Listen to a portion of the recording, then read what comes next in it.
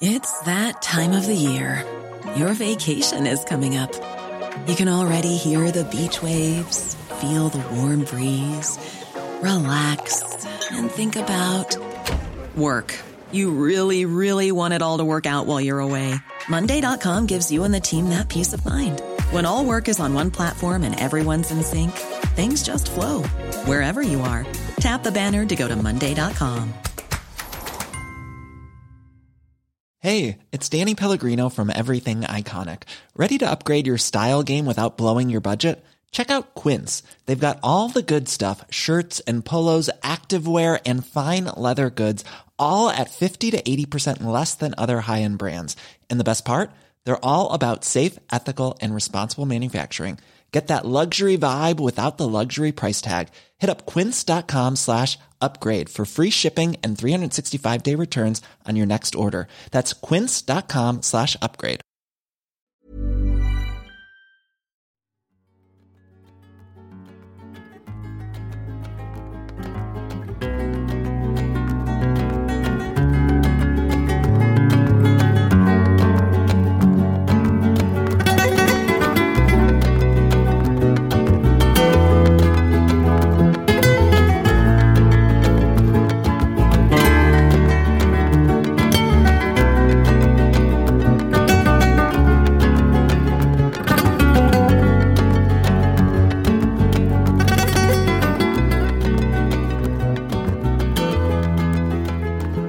Då så, kära lyssnare, välkomna till ännu ett avsnitt av Sektpodden.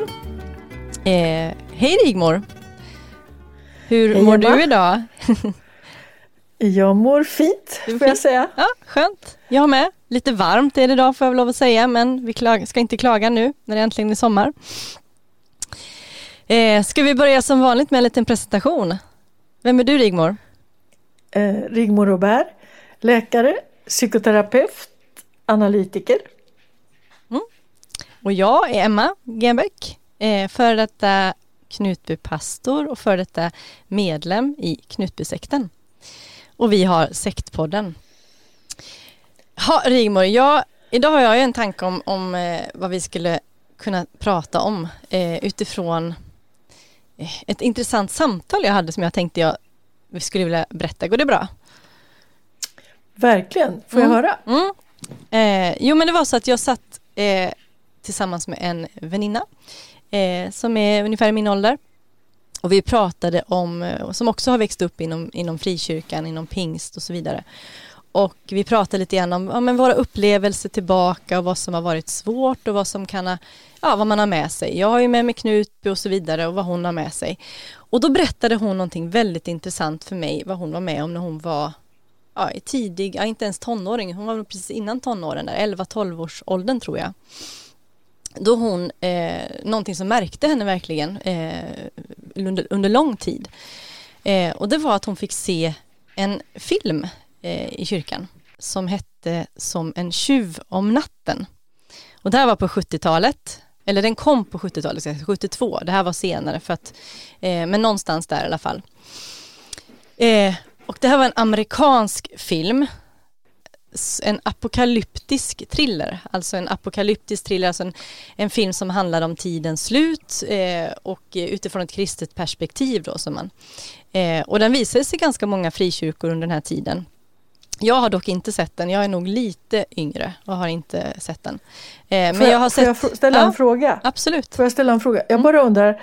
En apokalyptisk thriller. Var den barntillåten?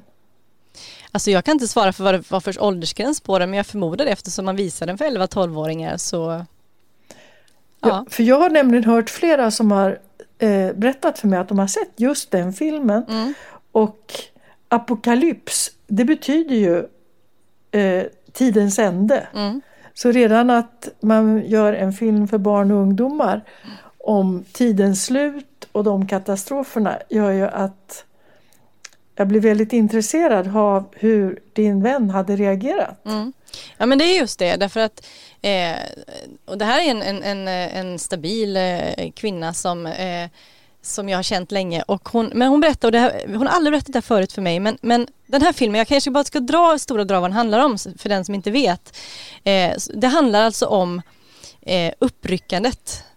Då människor som har den rätta tron, som är rättrogna, rycks upp från jorden då till Jesus, till himlen, innan då vedermödorna och vedermödornas alla plågor som ska föregå innan jorden går under. Och man talar om antikrist och det blir liksom kaos och så vidare. Och den filmen skildrar då en ung kvinna som då, som man säger inom kristna sammanhang, är ljummen i tron. Och för att förklara lite grann så är det så att det finns ett bibelord som talar om att man ska vara bättre att vara varm eller kall. Alltså liksom het eller kall. Men är du ljummen så står det att Gud ska spy ut ur sin mun. Alltså det är det värsta man kan tänka sig. Och det här skildrar då en ung kvinna då som är ljummen i tron. Det här kommer jag ihåg från Knutby. Det här var ju någonting som ofta användes och som gärna Åsa använde till exempel. För att tala om hur man inte skulle vara. Man fick inte vara ljummen. Det var det värsta. Liksom. Och den här kvinnan, hon är ljummen i tron. Och blir då kvar när alla andra rycks upp som har den rätta tron. Så hon blir själv kvar. Hennes man blir uppryckt till exempel. Och får uppleva vedermödan, hur antikrist då råder på jorden.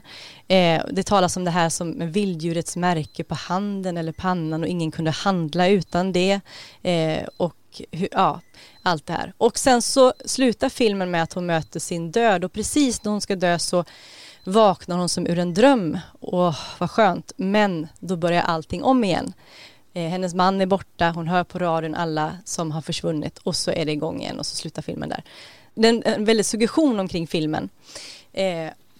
Och min vän i alla fall, hon beskrev hur hon som då 11-12-åring, alltså en fruktansvärd känsla hon hade. För hon beskriver hur hon hade liksom den här känsligheten för att se filmer överhuvudtaget. Det liksom skapar mycket känslor. Man tar in mycket. Det blir liksom levande gjort för en. Och det här var på ett läger en lördagkväll sent och de såg filmen och sen gick man bara och la sig. Och den här skräcken satt ju kvar i henne. Och hon berättade för mig att lång tid efter så hade hon ångest när hon kom hem och alla familjen var borta. Och hon i panik ringde runt till släktingar och vänner för att höra om någon fanns kvar. Av rädsla för att de hade då blivit uppryckta. Så det satte verkligen spår i henne. Och när hon berättade det här och vi pratade om det här så kommer jag att tänka på brev och mejl som vi har fått. Där jag tänkte ta något exempel här. Som också beskriver samma sak, vilket jag tycker är ganska intressant.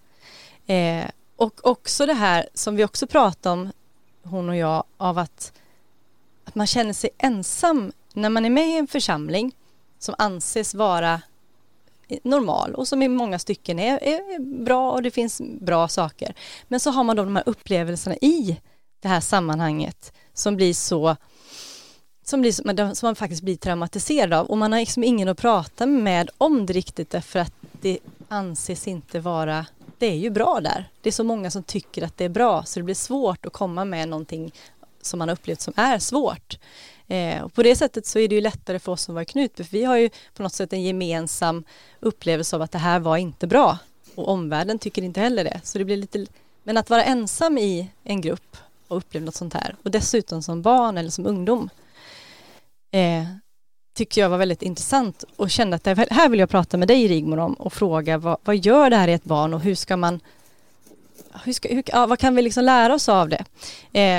Men får jag också läsa bara upp från ett brev som vi också har fått inom samma genre. Går det bra? Mm. Ja, då är det en kvinna som skrev så här. Hon beskriver för mig, eller för oss då, hur hon har växt upp i en församling och hur hon har upplevt att det var så mycket som det var syndastämpel på henne runt omkring. Och så skriver hon så här. Att allt var syndigt hämmade mig i mitt känsloliv. Enormt i mitt känsloliv. När jag var 11 år visades en amerikansk film som heter Som en tjuv om natten på kyrkan. Den är otroligt suggestiv och handlar om att Jesus kommer tillbaka till jorden och några blir lämnade kvar. Jag fick enorma sömnproblem och gick upp flera gånger per natt för att kolla att resten av familjen var kvar. Det var en gastkramande rädsla för ett barn att bära.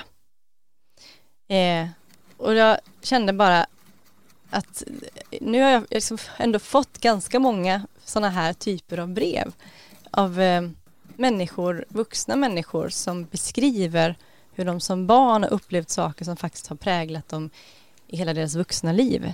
Jag vet, den här kvinnan beskriver hur hon fortfarande får kämpa med det, trots att hon idag är en kvinna som har karriär, barn, familj och allt. Liksom, på ytan ser det helt ut som vem som helst, men ändå finns de här sakerna kvar och etsar sig så fast. Det var lite grann det jag kände. Vad kan vi göra av det här, Rigmor? Vad tänker du? Jo, jag vill gärna beröra det här. Därför att det du har beskrivit och som din vän återger själv och som flera lyssnare hör av sig om och berättar, det är ju att vara traumatiserad av religionen tidigt i livet. Och ibland så tänker jag när människor pratar om den religionen är väl ingenting, den religionen är väl, den ska man väl akta sig för och det så vidare. Det är ju inte så, utan vi föds ju in i ett sammanhang. Vi väljer inte vem som är våra föräldrar, vad de har för tankevärld och umgänge. Utan här föds vi in och försöker att förstå verkligheten med hjälp av det som alla andra beskriver verkligheten. Mm. Och den här berättelsen som du tar upp, om vi börjar med, vad kommer det ifrån? Jo, själva berättelsen är ju uppenbarelseboken, Johannes uppenbarelsebok. Och Johannes, det beskrivs hur han sitter på ön Patmos. I Bibeln vi pratar om, för den som inte känner igen det. I Bibeln, i uppenbarelseboken. Mm. Ja, faktiskt. Ordet apokalyps fick jag höra av min man idag när jag talade om vad vi ska berätta och diskutera i podcasten. Så sa han, men apokalyps, och så såg han frågande ut för att vad hade det med religion att göra? Ja, men jag sa apokalyps, det är ett annat ord för uppenbarelseboken. Aha, så då kanske vi ska säga det att apokalyptisk betyder helt enkelt den här tidens ände. Och så som tidens ände beskrivs i Bibeln så kommer det en stor, du talar om som vedermödan, alltså det är en period av krig, lidande, kaos som ska pågå i 7 år. Mm. Och efter det så ska enligt uppenbarelseboken Jesus nedstiga från skyarna, och Paulus berättar i breven om det här också, och ta med sig de dödas gravar som har varit troende kommer att öppnas och de återuppstår, och de levande rycks med upp i rymden för att möta Gud och vara där, för sen inträder evigheten. Så det är som om i Bibeln tänker man sig en slutstation på tillvaron. Och det är det här som man bibringar barnen.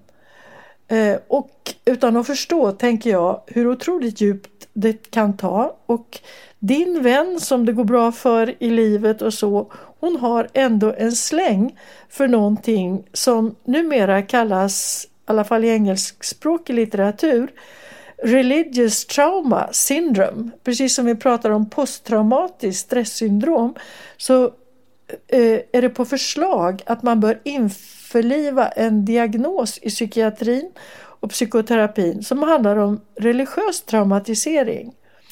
Och bland annat Marlene Vinell har skrivit och arbetat med patienter med den problematiken. Ja, och det här är ju människor som, men jag tänker på alla mejl vi får, det är uppenbart att det finns många människor som sitter med de här problemen och som inte hittar hjälp heller. Det tycker jag är återkommande. Och det är det Marlene Vinell och de som sysslar med det här har poängterat, att när man kommer med den här typen av traumatisering så blir man väldigt ensam även när man söker hjälp. Därför om du vänder dig till en själavårdare inom kyrkan så får du kanske en korrigering att, och med hänvisning till bibelord som i själva verket är det som du har blivit skrämd av. Så du får återigen nästan ett trauma på traumat i att du fattar att det är mitt eget fel, att jag skulle ha gjort så här, jag skulle ha förstått det på något annat sätt. Och kommer du till en läkare eller till en psykoterapeut så kanske han eller hon inte känner till den här religiösa erfarenheten och den religiösa tankevärlden överhuvudtaget. Och då blir man missförstådd där, för att det är väl ingenting och har inte det här att göra med. Och så återför kanske terapeuten eller läkaren problematiken till ett område där han eller hon är van att kunna hjälpa sina patienter. För det här är ett så obekant fält. Och vänder man sig till nära och kära så säger de, men du är... De känner det som att du kanske är på väg att bli en avfällning. Hur har den här uttrycket som jag har mött ibland, hur har du det med Jesus eller hur har du det med Gud? Och det återigen att man återför traumat. Och om du jämför till exempel med en person som har varit utsatt för misshandel, har traumatiserats av att ha varit med i krig, har varit våldtagen, ja, men då förstår omgivningen traumat. Men här är det en kraftig upplevd chock som en ung människa då har upplevt, men som omgivningen på något sätt förnekar eller slår bort eller till och med i värsta fall anklagar dig för.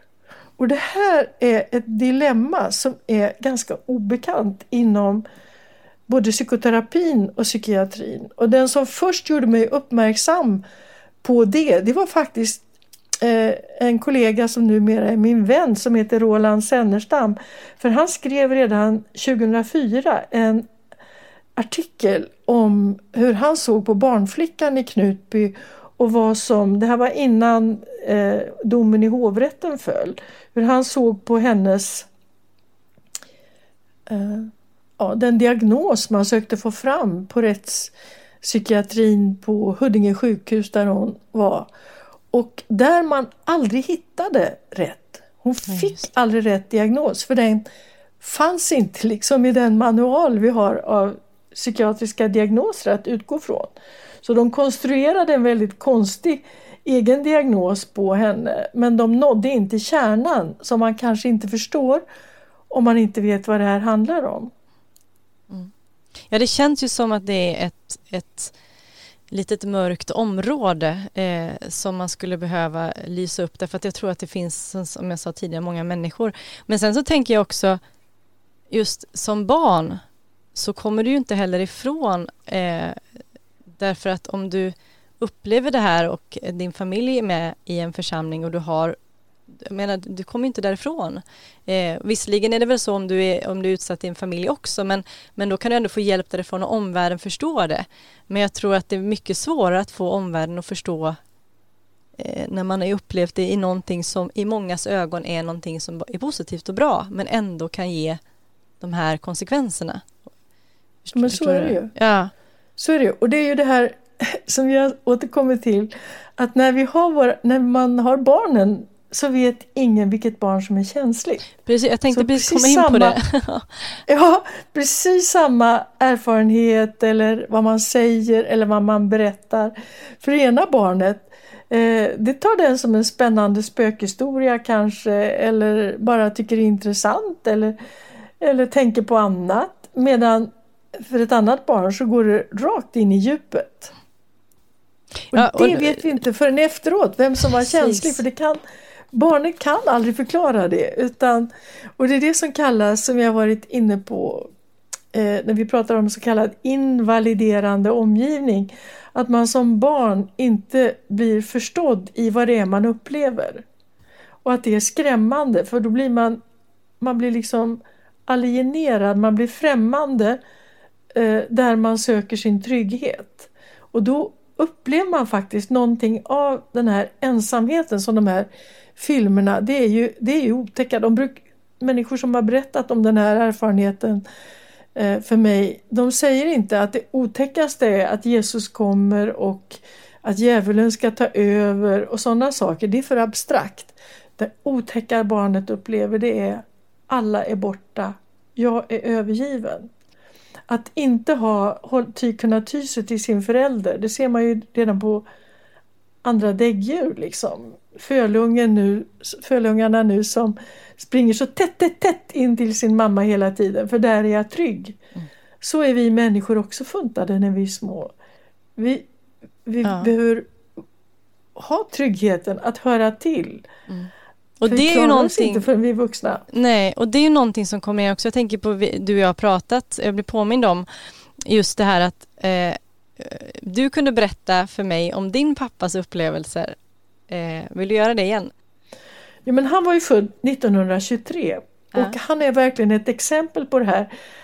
Vilket är intressant, därför det visar att den här berättelsen fanns.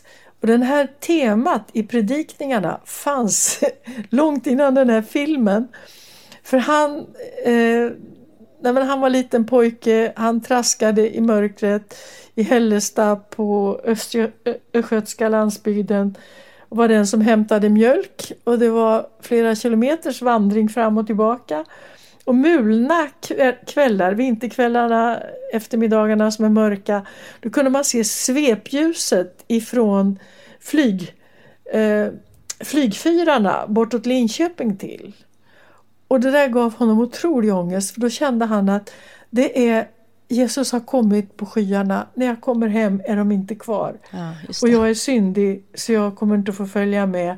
Och den ångesten han beskrev, och sen när han såg att det lyste i fönstret och skymtade mamma eller pappa i fönstret. Vilken lättnad. Och detta upprepades då varje dag, varje kväll. När han lämnade hemmet så kom de här predikningarna över honom. Och i hans fall kan jag säga, han kom faktiskt aldrig riktigt över det. Därför att han hade någon slags uppror eller sån där traumabaserad, vad ska man kalla det för? Nej, men han bråkade med farfar, han bråkade om kristendomen. Han hade aldrig kommit till ro med det här, vad det gjorde med honom. Och det betyder ju, och problemet är ju att det betyder ju inte att hans uppväxt var traumatisk. För att å andra sidan hade han ju tillhörigheten i församlingen, han var musikalisk, han fick hålla på med musik, han blev del i jubelkvartetten, sen spelade han klassisk gitarr. Allt det här var ju någonting som han fick där, och gemenskapen och alltihopa. Men inbyggd i gemenskapen så fanns den här hårda knuten av ångest som man också fick med sig. Ja, men det är precis, och det är ju det här som är så intressant, att det mitt i det som också kan vara positivt så finns det här, och det blir så lätt nedtryckt därför att man vill liksom inte riktigt kännas vid det heller, för det blir misslyckande också om man har skapat det hos barnen. Men jag känner igen och tänker på, när du berättade om din pappa så kommer jag ihåg vad min pappa berättade för mig när jag var liten, hur han som liten också hade de här känslan av att mamma och pappa, han var tvungen att springa upp och titta, ligger de kvar i sängen? För han hade också det här med sig. Och det är liksom, jag tror, och det är intressant, din pappa det är en generation, min pappa det är en senare generation, det är din generation.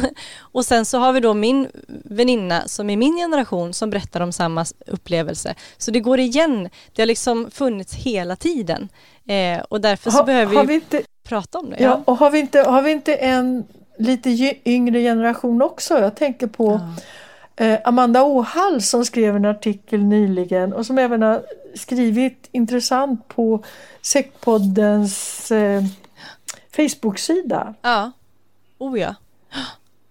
Hon beskriver ju också någonting av den här erfarenheten. Ja. Jo, men absolut.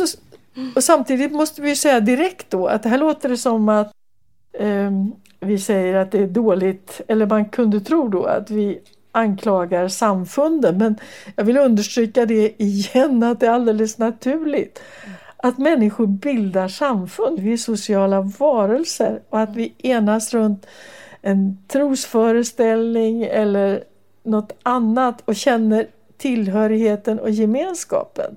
Så ska det vara. Och jag menar, kyrkor, synagogor, tempel, moskéer, det är ju på något vis tyngdpunkter i bebyggelsen i alla kulturer. Så det är inte det att jag i alla fall säger att det är dåligt med religion, men att religionen kan ha en biverkan hos sårbara personer. Ja, och jag tänker också därför att många gånger så talar man kanske om sekter och då blir det rena sekter och det är lätt att se.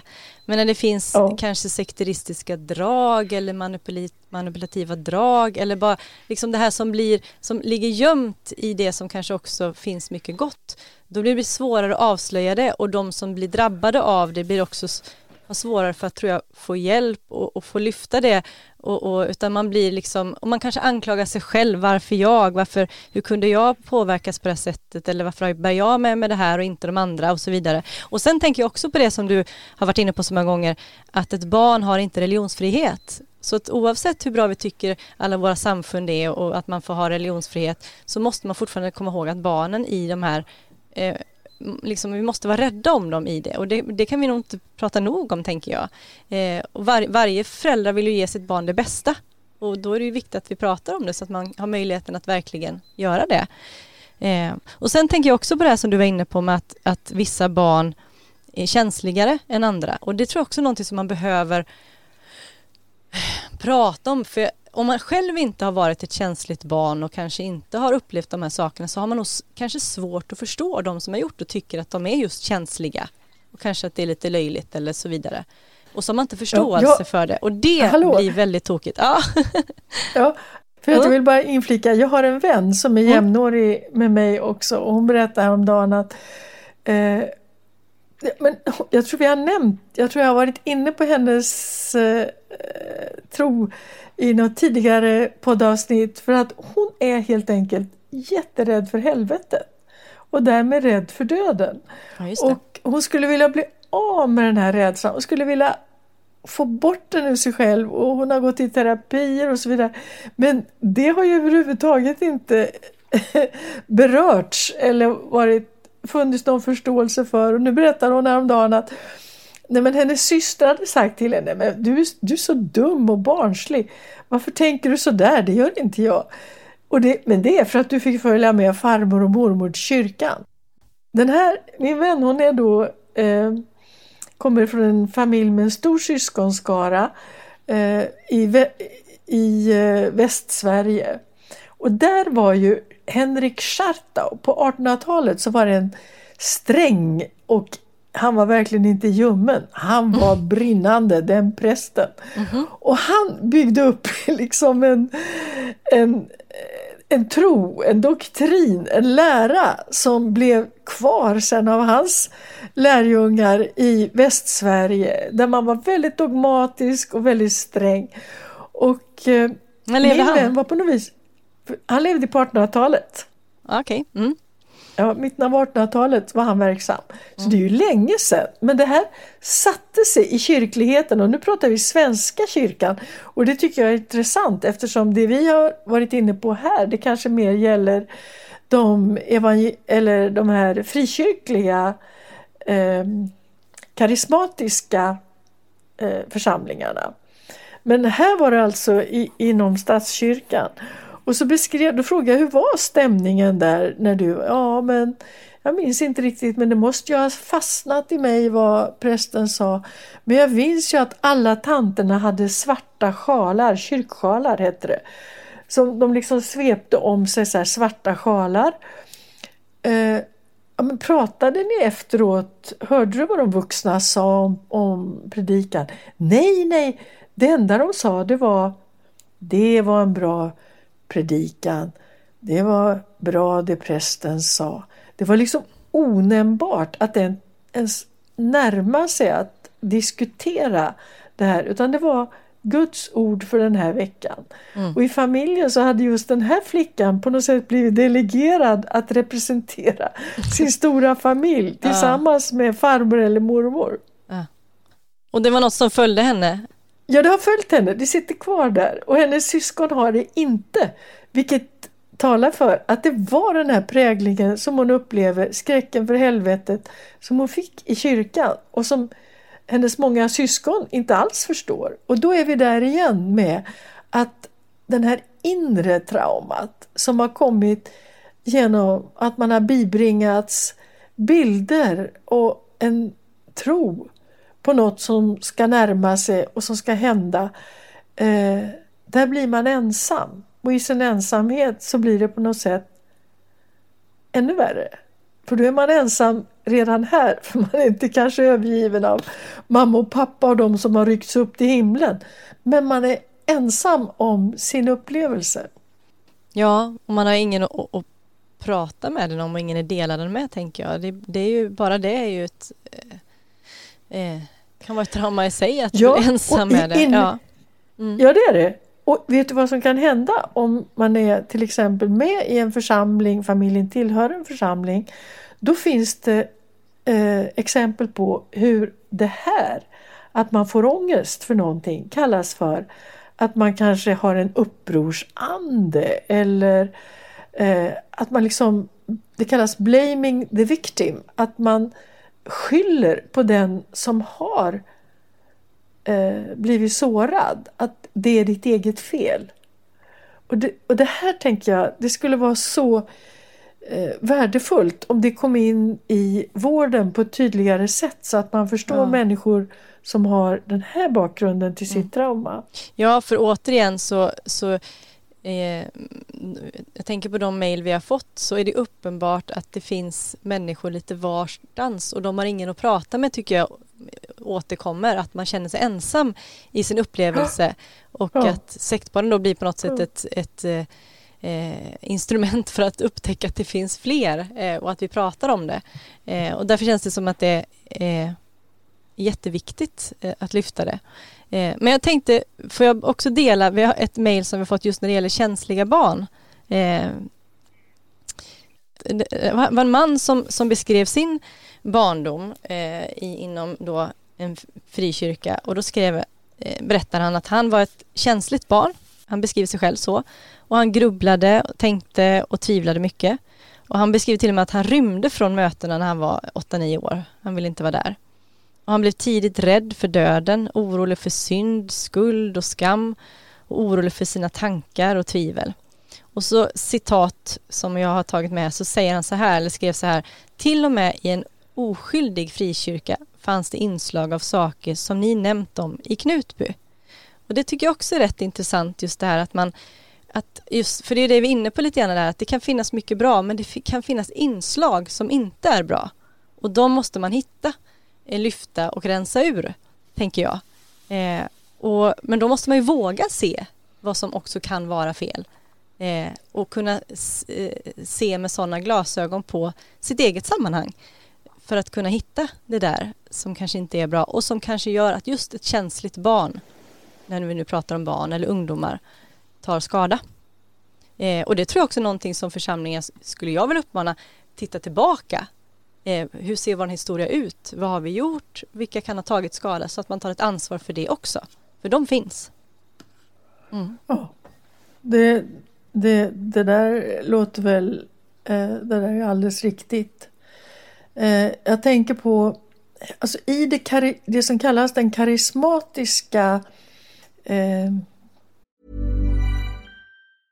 When you're ready to pop the question, the last thing you want to do is second guess the ring. At BlueNile.com, you can design a one-of-a-kind ring with the ease and convenience of shopping online. Choose your diamond and setting. When you find the one, you'll get it delivered right to your door. Go to BlueNile.com and use promo code LISTEN to get $50 off your purchase of $500 or more. That's code LISTEN at BlueNile.com for $50 off your purchase. BlueNile.com, code LISTEN. Quality sleep is essential. That's why the Sleep Number Smart Bed is designed for your ever-evolving sleep needs. Need a bed that's firmer or softer on either side? Helps you sleep at a comfortable temperature? Sleep Number Smart Beds let you individualize your comfort so you sleep better together. JD Power ranks Sleep Number number 1 in customer satisfaction with mattresses purchased in-store. And now, save 50% on the Sleep Number Limited Edition Smart Bed for a limited time. For JD Power 2023 award information, visit jdpower.com/awards.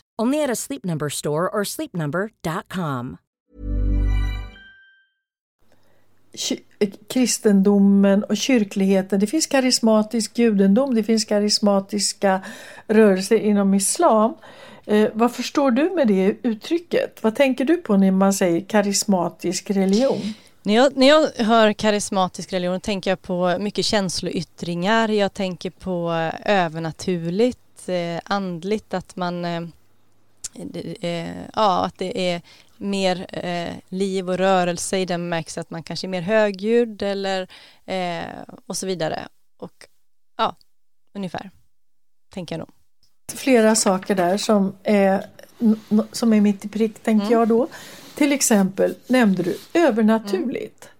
Du vet, om vi tar pingströrelsen som du är uppväxt i, jag var uppväxt i, så bildades det 1913 faktiskt genom att Philadelphia-församlingen i Stockholm blev utesluten ur Svenska baptistförbundet som de hade tillhört. Och varför blev de uteslutna? Jo, det var det här att man talade om andens gåvor på ett sätt som de vanliga baptisterna inte kände igen sig i. Och andens gåvor, det är just det här övernaturliga. Att man började söka efter tecken och att det är som om Gud gjorde en liten blinkning till de troende och man skulle tyda tecken runt omkring som andra inte såg. Känner du igen vad jag pratar om nu?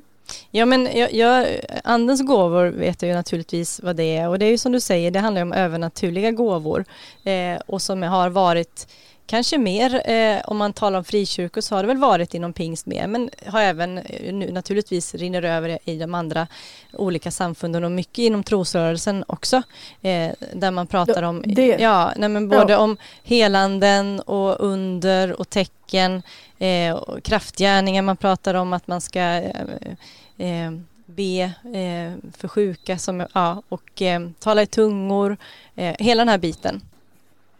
Så det och där finns kom ju du med den andra. Ja, där kom du med, alltså alla de här nådegåvorna du räknar upp, de har ju Paulus beskrivit i första Korintierbrevet 12:e kapitlet.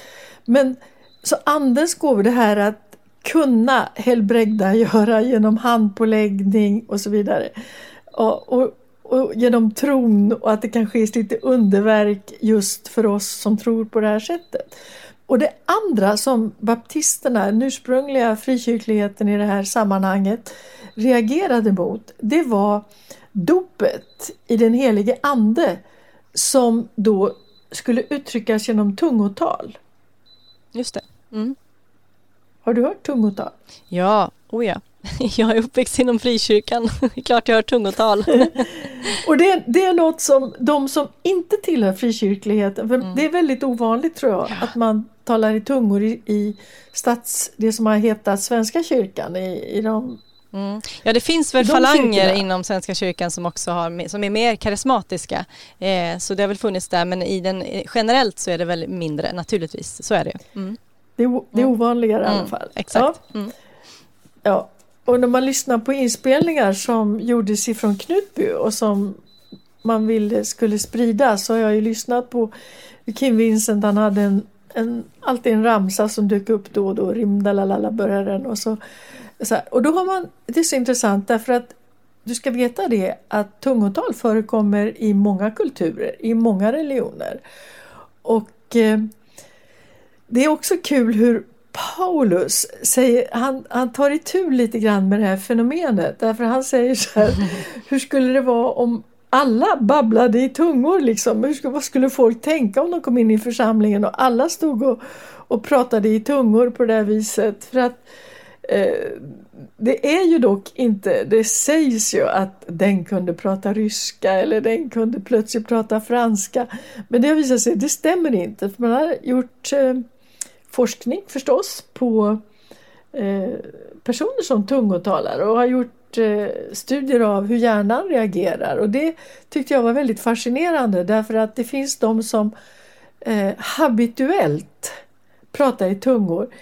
Och det kan vara jobbigt för omgivningen. Du ska veta det, när min mormor begravdes i Västerås, de tillhörde ju Pingstförsamlingen i Västerås, då var det en kvinna där, och jag var orolig redan när jag såg att de var med, för att vid begravningen, och det var en kistbegravning, och du vet, när min mormor sänktes ner i graven så var det ett starkt ögonblick för mig. Och då började den här kvinnan och prata i tungor och liksom vände ögonvitorna fram, och det störde ju min andakt att hon liksom tog över. Och det är det som är problemet, därför att när man tittar på hur hjärnan reagerar hos den som har tungotal, så visar det sig att det är nästan motsatsen till hur det ser ut när vi är koncentrerade och i meditation. Utan det är som att man sänker medvetande till nästan ett transtillstånd. Och då kände jag att det var jobbigt. Så när min morfar dog, då bad jag min pappa att han skulle be pastorn i Pingstförsamlingen i Västerås att säga till den kvinnan att hon inte skulle göra det där igen. För hon gjorde det vanemässigt. Det visste alla, men hon brukar göra sådär.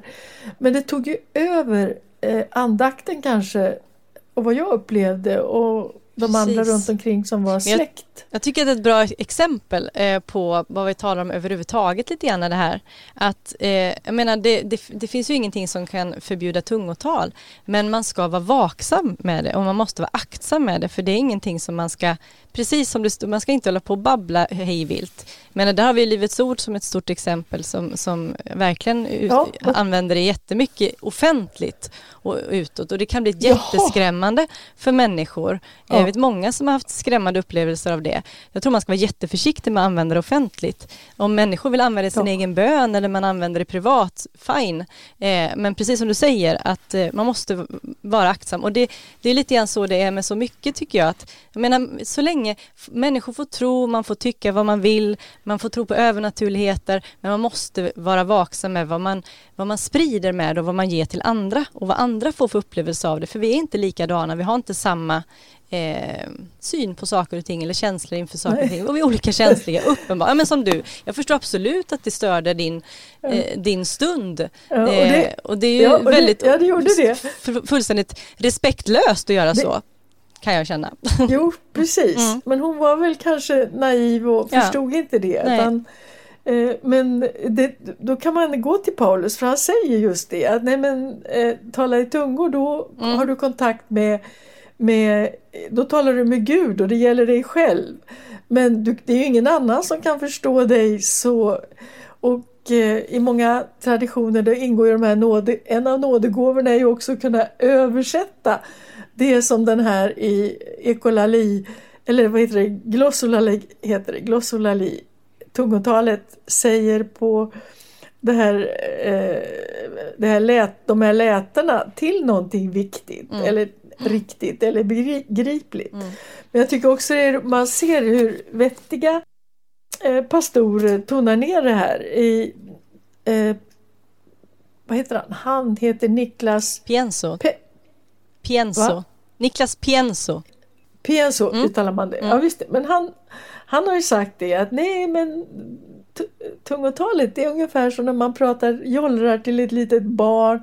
Det är en form av kommunikation, och så att man ser att han tonar ner det från att vara Vem är Niklas Pienso då, för de som inte vet? Ja, du får förklara. Pingstledaren numera. Han är pingstledare, och det roliga är att han kom från ett helt annat samfund i Göteborg, men kallades som ledare till Pingstförsamlingen i Stockholm. Ja.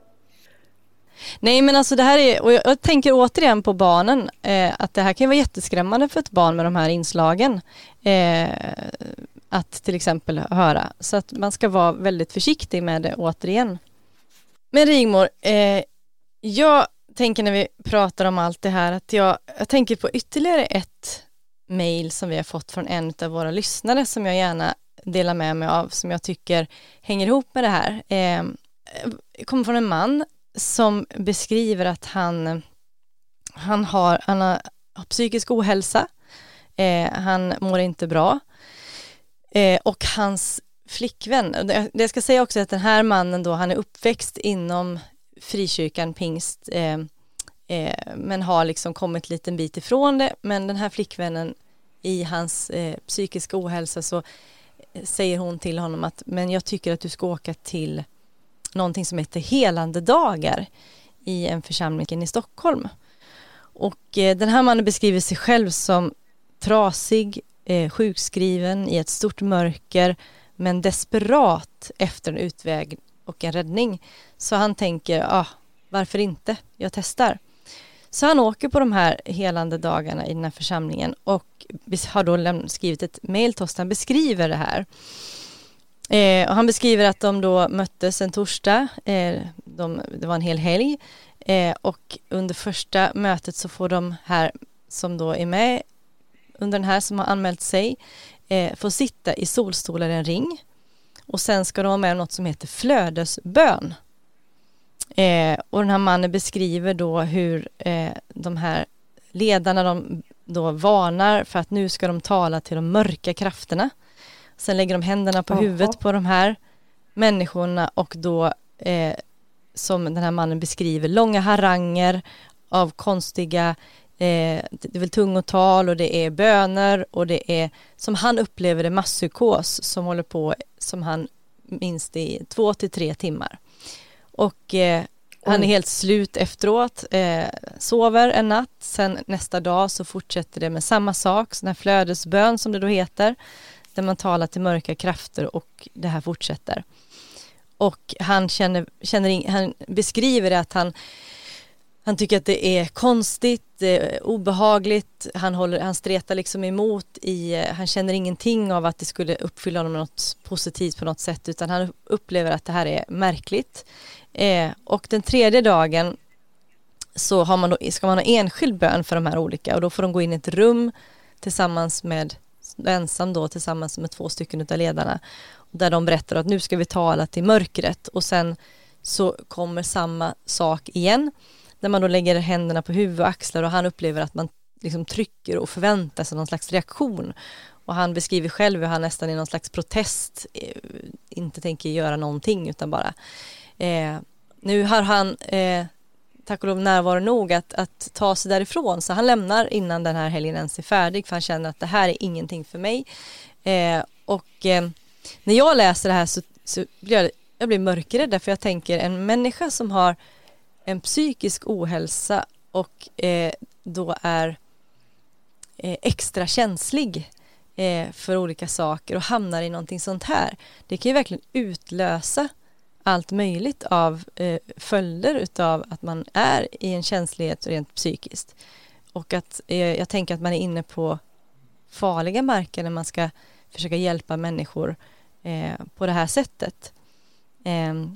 Och också därför att jag som har rört mig inom kristenheten och frikyrkan en hel del, vet jag att det inte är helt ovanligt heller att man faktiskt kan tala om att psykisk ohälsa är just andemakter, och som de pratar om här, mörka krafter, och att man ska driva ut någonting, eller att det är med demoner, eller att det kan vara och att man försöker att behandla på sitt sätt med okunskap, istället för att ta människor till vården när de kan få hjälp.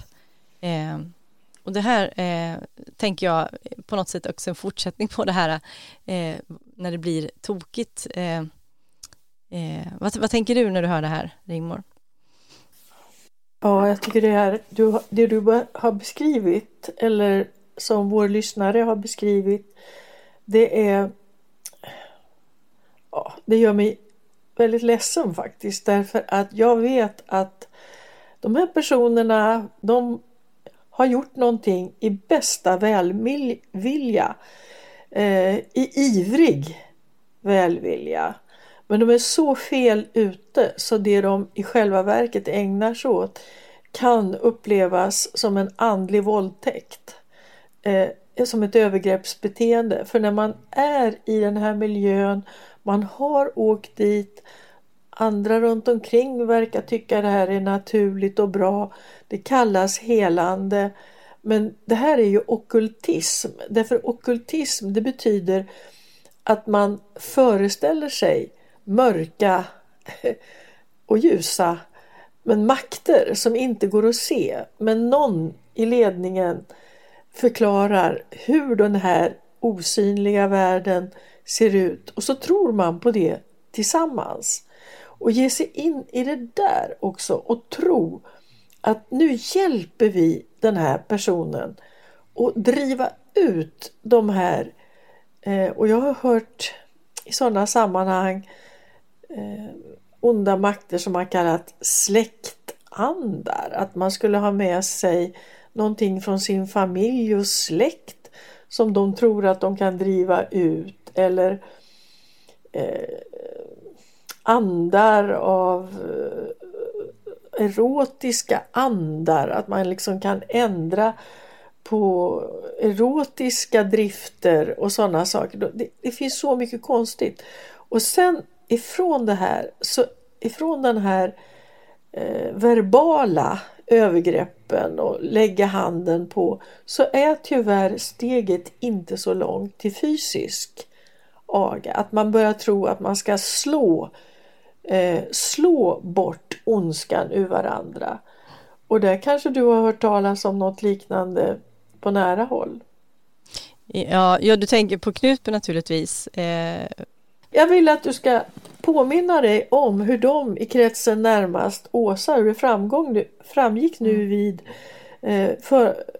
rättegången, att de till sist stod i en ring och slog varandra, misshandlade varandra i tro att de drev ut onda andar som var skadliga framförallt för Åsa Waldau, som hon hette på den tiden. Och det här liknar då, sen är ju inte steget långt till att man också säger till sina barn att du har upprorsandar i dig och nu behöver vi ta bort dem. Och så det har ju även förekommit tidigare barnmisshandel i Knutby till exempel och i andra församlingar där det egentligen har handlat om någon typ av exorcism. Och du vet som sagt att jag har en vän, vi blev vänner.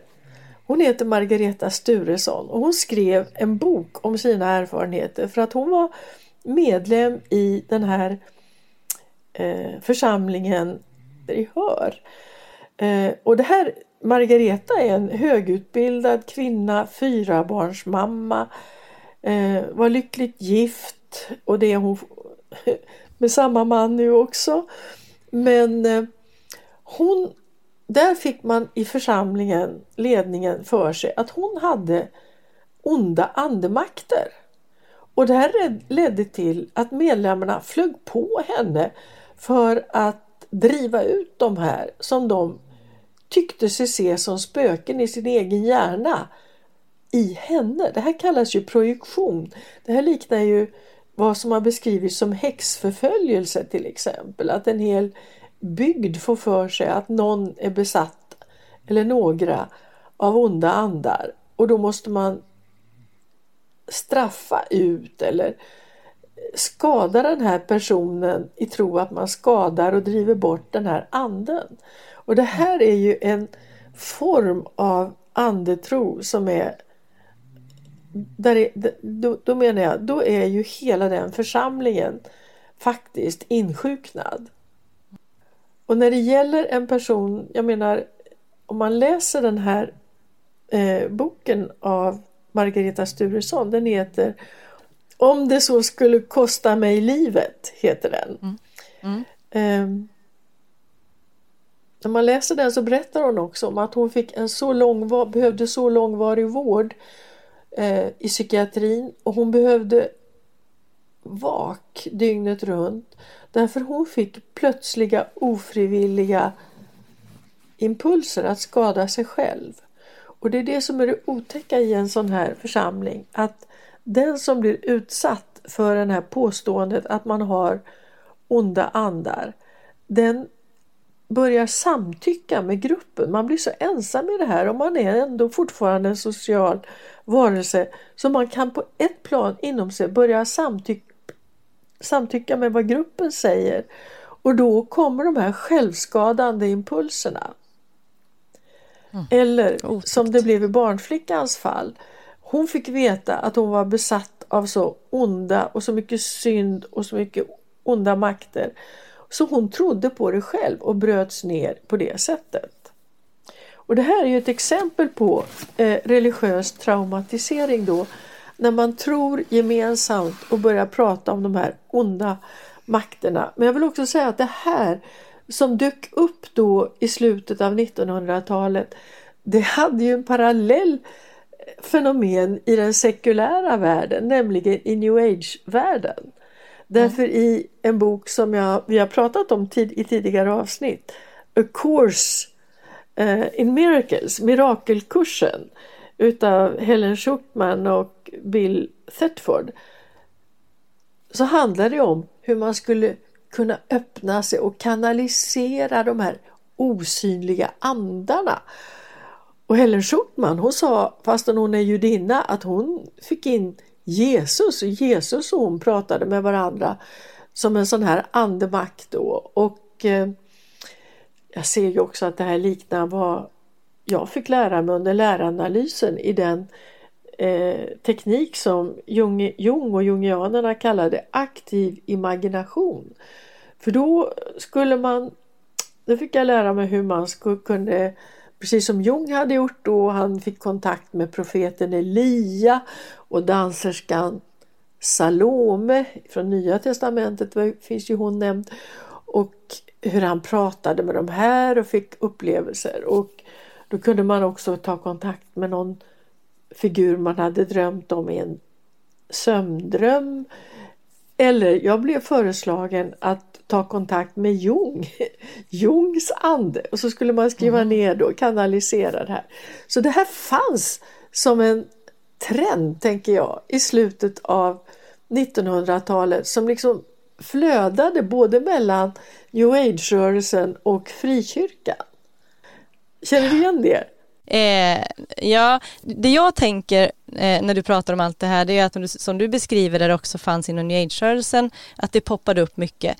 Och just att man började blanda tro, då kristen tro med fiktion i böcker till exempel, där man skrev skönlitterära böcker som blev populära framförallt bland ungdomar.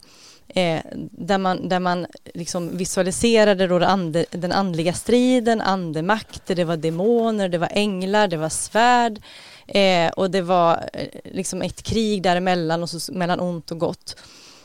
Och ungdomar har naturligtvis svårt för att hålla isär vad som är vad, när man mixar någonting som man kanske uppväxt med en tro med någonting som också då blir fiktion. Och det tror jag, här rörde det sig jättemycket. Och det var ju väldigt mycket sådana här rörelser under den här perioden, precis som du beskriver, även inom den kristna världen. Med övernaturliga fenomen, och man sökte sånt väldigt mycket, och det var mycket om satanism och hur man skulle bekämpa det. Det kom också en bok under den här perioden som hette Han kom för att befria de fångna, som då inte var fiktion enligt författaren, utan då skulle vara en verklighetsbeskrivning utav då en ung kvinna som då själv var läkare och mötte en annan kvinna som var häxa i USA, en amerikansk bok, och hur hon då skulle befria den här häxan, och den här häxan då blev då frälst och trodde på Jesus, och det var en jättekamp omkring det, och man till och med skulle läsa som en besvärjelsebön av beskydd innan man skulle läsa den här boken, för att den var så farlig om man inte visste vad man höll på med, och så vidare. Så det här fanns jättemycket, och jag tror att det... Jag skulle påstå att det har till och med... Det finns väldigt mycket. Dels tänker jag ju på prinsessan, heter hon Märta Louise i Norge. Hon hade ju någon slags änglaskola där hon påstod sig ha kontakt med änglar. Och dessutom hon kunglig. Och sen tror jag hon avslutade änglaskolan. Och nu är hon ju tillsammans med någon som en figur som kallar sig schaman. med dubiös bakgrund. Så att där kan man se liksom hur en offentlig person som också har hela mediauppmärksamheten runt sig vill hålla kurser, vill föreläsa om den här typen av andlighet. Och jag började också undra när jag fick kontakt med den frikyrkliga, närmare kontakt igen med den frikyrkliga världen i samband med att jag engagerade mig för Knutby-tragedin. Och då så såg jag ju att det talades om blodiga svärd i de här böckerna och det var en rustning och så vidare. Och då såg jag ju att det här kommer ifrån Paulus brev till Efesierna. Där han i 6:e kapitlet skriver om tron som en sköld och andens svärd och frälsningens hjälm. Och det här är ju så kul tyckte jag, för jag började skratta för att det han beskriver är ju den utrustning och hur beväpnad man var om man var en romersk centurion. Centurion, det kommer från samma ord som century, alltså 100. Så att en centurion var en officer i de romerska legionerna som höll disciplinen uppe på de här sin enhet av 100 soldater. Så egentligen är det på något vis en biblisk värld, en sagovärld. Och det här blir ju för mig ett riskabelt mischmasch för de flesta, inte alls naturligtvis, men för känsliga personer. Och då är vi där igen, att vi inte vet vem som är sårbar och för vem som det här går in på djupet. Och jag har tänkt igen i samband med att vi förberedde vårat avsnitt nu på barnflickan i Knutby. Därför hon är ett sånt tydligt exempel på religiöst traumasyndrom. Och att det här inte är ett ovanligt psykiskt trauma som vi sa. Men att det missförstås och är oförstått och så vidare. Och jag tror att när man på Huddinges rättspsykiatriska klinik så konstruerade man en diagnos för barnflickan som när man pratade om religiöst färgade vanföreställningar av psykotisk svårighetsgrad eller valör, så kallad inducerad psykos och förstämningssyndrom och identitets. Alltså man försökte bygga ihop det, men den biten som fattas det är ju att för den i sjukvårdspersonal, psykiatri, psykoterapi, klinisk psykologi som inte har själv eller på nära håll sett vad det innebär för människor att leva med Gud, att leva i ett religiöst paradigm. Då kan man inte ens föreställa sig att det är det inom en patient. Så för den här patienten kanske är det starkaste inom honom eller henne själv och i själva livet. Så de utomstående, de möter någon osynlig närvaro och en kraft inom patient. Men patienten kanske skulle kalla det anden. Men den utomstående ser ju inte det här. De känner inte igen det. De förstår det inte. Och då kommer diagnoserna nästan som en bortförklaring av något som är overkligt eller ett patologiskt tomrum. Och då vill jag lägga till någonting som är så sorgligt då. Därför att för en patient med religiöst trauma så kan det bli minst lika illa om patienten hamnar hos en kristen själavårdare som inom de bibliska ramarna försöker att förklara denna existentiella ångest i termer av alltså att det kan vara demoner och mana till bekännelse, bli fastare i tron, mer överlåten och vad det kan heta. Och man dessutom då känner rädslan att nej, men nu är jag inte förstådd, nu får jag inte vara med i min familj tillhör församlingen, jag får inte vara med i församlingen om jag inte duger. Alltså den som är psykiskt sjuk lägger tillbaka skulden på sig själv. Och man ska också veta att när det gäller religiösa trauman så kan liksom vanliga högtider, att man firar jul och Jesu barnet i krubban och påsk, korsförande. Alltså det kan faktiskt ofrivilligt vara som en trigger in i de här psykosnära tillstånden. Så att det här Så det du säger är att det är svårt för de här människorna att egentligen hitta en plats där de kan få hjälp, att det är ett litet... det kan vara svårt. När problemet är det religiösa traumat, en del av problematiken, då kan det vara svårt. Ja, det är det jag försöker säga. Ja, precis. Du, tack Rigmor. Vi behöver nog avsluta för idag, fast det finns otroligt mycket mer man skulle kunna säga och gå ännu mer djuplodat i det här. Men intressant och lite skakande också att prata om, tycker jag. Ja, det är det. De här bitarna. Ja, det är det. Jag känner detsamma. Tack för idag, Rigmor. Ja, tack ska du ha. Och tack alla lyssnare. Vi hörs nästa vecka.